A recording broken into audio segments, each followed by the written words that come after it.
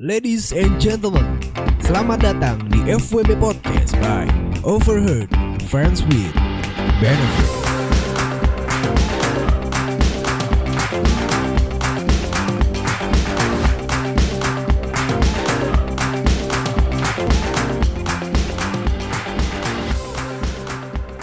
Ladies and gentlemen, boys and girls, kembali lagi di FWB Podcast.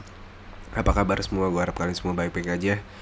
Dan seperti yang kita tahu, karena efek virus corona mengharuskan kita untuk karantina, work from home, study at home, dan mengurangi social distancing, yang seperti gue bilang, mengurangi sosialisasi di luar rumah, mengurangi komunikasi dan jaga jarak terhadap orang sekitar. Dan seperti biasa, karena adanya kegiatan tersebut yang mengharuskan kita untuk di rumah, pada kesempatan kali ini dan pada episode kali ini, gua memakai hashtag di rumah aja. Karena biasanya gua biasanya menggunakan hashtag Kamis Krimis, dan untuk episode kali ini dan setelah untuk episode bisa dibilang kan, gua rencana tuh seminggu itu gua ngepost untuk bacain cerita sekitar dua kali dalam seminggu, bukan 2 minggu sekali, tapi 2 kali dalam seminggu. Dan selain Kamis Grimis, dan sekarang emang lagi maraknya kasus ini dan mengharuskan orang untuk di rumah, jadi dengan kasus itu dan emang udah banyak banget campaign yang mengharuskan kita untuk di rumah, jadi gue ikutan untuk membantu mengurangi dan menanggulangi bencana pandemik virus corona atau COVID-19 ini. Dan untuk episode kali ini, seperti biasa, gue akan membacakan cerita yang masuk ke direct message gue. Dan ya gitulah ya, langsung aja kali ya. Gue udah malas buat basa-basi cuy. Emang gue orang yang gak bisa banget basa-basi. Oke, karena gue gak suka basa-basi, begini ceritanya. FWB memang sebercanda ini. Gue cewek. Begini ceritanya. Setelah Bandung, sekarang Jakarta jadi salah satu kota yang menyumbang kenangan. Semua berawal dari gue, seorang anak fresh graduate yang mencoba mengadu nasib dengan berkarir di ibu kota, Jakarta. Setelah beberapa kali pindah kos, akhirnya gue menemukan kos yang gue banget dari segala aspek atas pilihan cowok gue pada saat itu. Beberapa hari setelah gue tinggal di tempat ini, gue baru menyadari kayak kenal sama salah satu kendaraan di sini. Oke, berarti dia anak baru kos, dan di kos itu mungkin kosnya kos campur kali ya. Dan dia karena di cewek, dia mengenali salah satu kendaraan yang berada di kos itu. Oke. Setelah gue tanya kepada penjaga kos, ternyata memang benar kendaraan ini punya teman kantor gue. Oh iya, benar. Hari-hari gue lalui seperti biasa, karena gue dan si teman kantor gak kenal dekat. Dan saat itu gue juga punya pacar. Gak lama karena satu kosan, gue sering pulang pergi bareng. Kita juga sering jalan bareng karena satu circle teman kantor. Mulai lama-kelamaan kita lebih sering jalan berdua dan ke bar. Minum bareng, tipsi bareng. Oke. Berdua tanpa sepengetahuan cowok gue. Bagus. Tadi ini gue gak tahu nih, ini yang ngajak entah cowoknya atau ceweknya, gue gak tahu. So far karena salah ya, si cewek masih punya pacar. Oke. Pada saat ini gue masih belum merasa ada yang spesial, karena gue tahu dia tipikal yang punya teman deket cewek dan emang baik. Jadi gue ngerasa sama aja kayak dia ke teman-teman ceweknya itu. Oke. Singkat cerita, akhirnya gue putus sama cowok gue, karena emang gue ngerasa cowok gue nggak banget untuk long term relationship. Oke. Dari situ kita makin dekat. He treat me like a princess. Mulai ngasih barang-barang kesukaan gue, sering ngajak staycation atau liburan. Anjing. Tai nih, anjing. Yang mana hal-hal ini gak pernah dia lakuin ke teman-teman ceweknya yang lain. Dan tidak lupa, dia berani kontak fisik Sampai ujungnya ya tau lah ya, nggak usah disebutin. Ya oke, gue sebutin, ngewe anjing. Taibet ya. Pertama satu kos, si cewek punya pacar. Oke, punya pacar nih. Awalnya gak deket karena sering main dan satu circle sama orang kantor, jadi sering main. Dan ya sampai sini gue ngerasa kayak oh oke lah. Kayak ya seperti itu ya. Seperti udah dikasih jalannya gitu loh gak sih? Ya gak sih? Ya kan? Oke, lanjut ya. Hubungan kita semakin intens, like a couple. Dia coba udah introduce gue ke keluarganya, malah sampai keluarga besar dari nyokapnya. Gue berhubungan baik dengan keluarga, terutama adiknya. Oke. Malah adiknya kadang suka nanyain doi, maksudnya dia itu cowok ini, lewat gue atau curhat ke gue. Saking kita nyambung kalau ngomong, karena umurnya juga nggak beda jauh. Oke. Sekarang dia jadi roommate gue. Anjing. Living together berarti. Judulnya demi menghemat pengeluaran. Nah, tai. Modus bangsat. Modus anjing.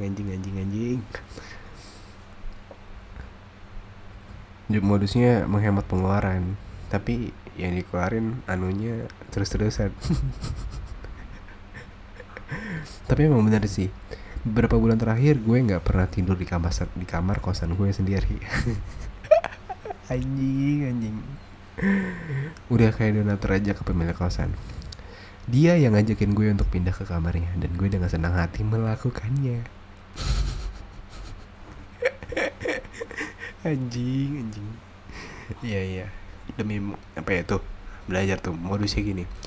Kalau misalkan lu pada nih, entah lu yang pada ngekos atau dimanapun kalian berada, misalkan lu ngekos lah, terus lu punya FWB dalam satu circle, dalam satu kos itu.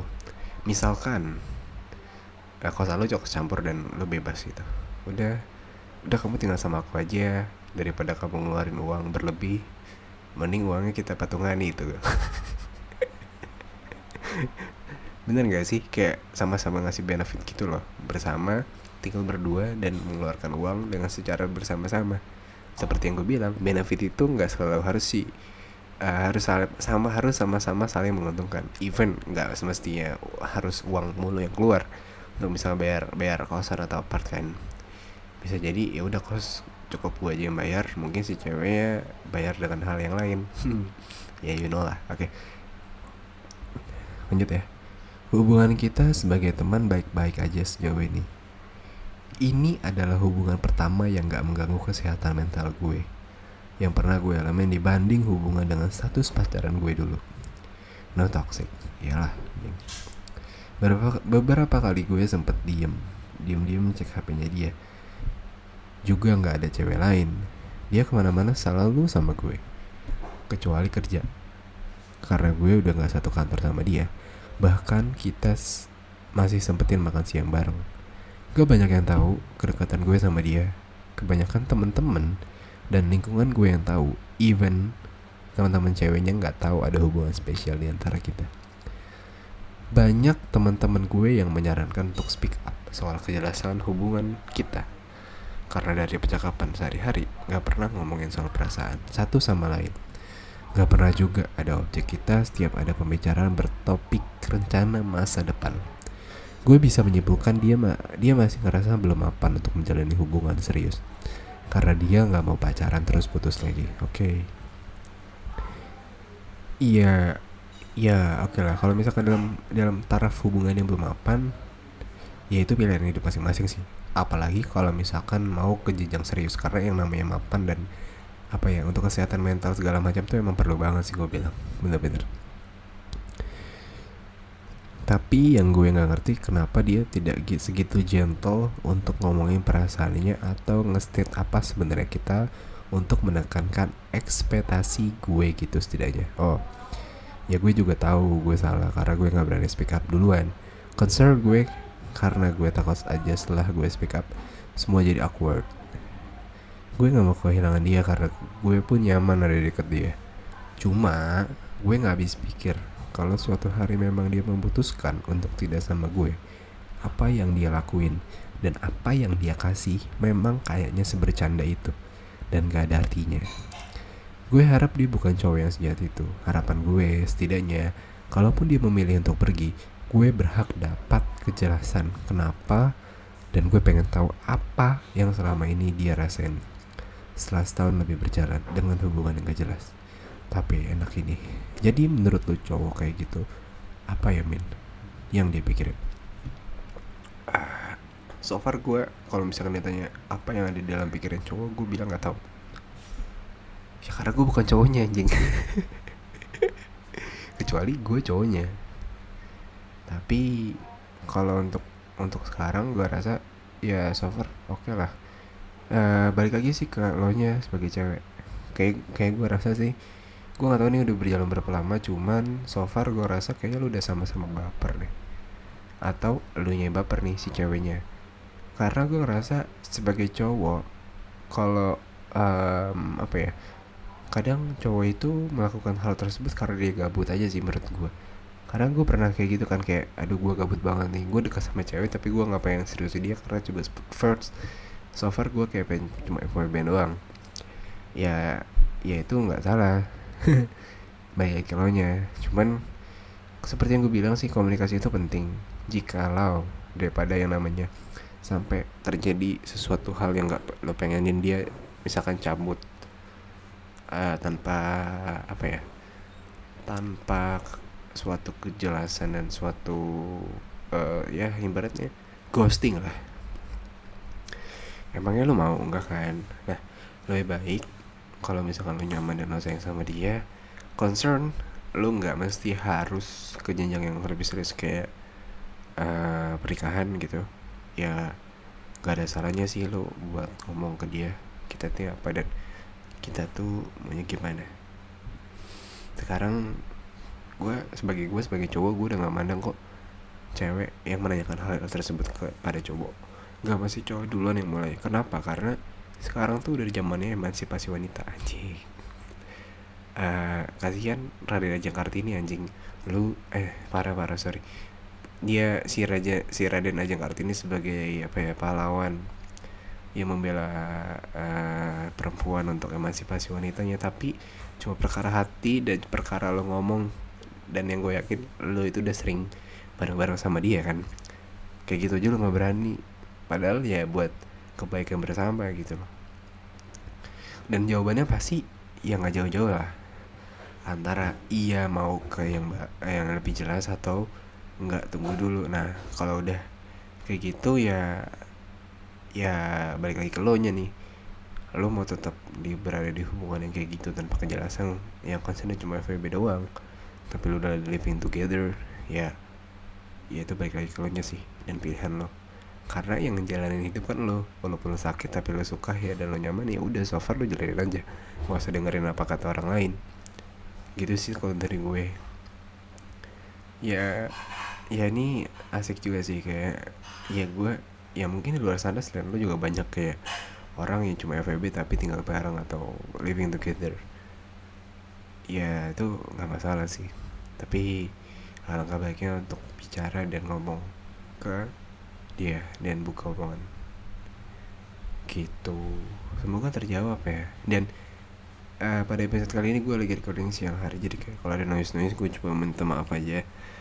Dan juga di luar hujan juga, jadi so far ya ibarat Kamis gerimis lah. Cuman kalau ini hari Rabu, hari Minggu, sorry gue lupa saking gue udah nggak kemana-mananya anjir, gue gabut banget. Oke, sekian aja untuk episode kali ini. Gue mau bilang terima kasih. Tetap ikutin anjuran pemerintah untuk jangan kemana-mana, stay at home, work from home, study at home, dan work from hotel. Bercanda gue. Dan gue cuma mau bilang apa ya, jangan lupa untuk yang punya cerita boleh banget langsung kirim ke direct message gue. Lo boleh banget langsung kirim. Gue tekankan lagi yang nulis cerita, Min gue mau cerita, Min gue mau gini-gini nih, atau basa-basi lu, nggak bakal gue balas anjing. Lu kalau punya cerita lu cerita aja, cerita panjang nggak apa-apa gue baca. Kalau cerita lu menarik dan nggak ngebosenin pasti gue baca dan gue jadiin konten di untuk FWB Podcast. Gue bilang terima kasih buat yang ngirim cerita ini, terima kasih buat pendengar semua, terima kasih yang udah support channel ini. Di episode 10 ini gue mau banyak terima kasih juga buat kalian Ya karena gak ada kalian ya gue gak ada apa-apanya. Anjir. Thank you, gue admin di sini pamit undur suara. Bye bye.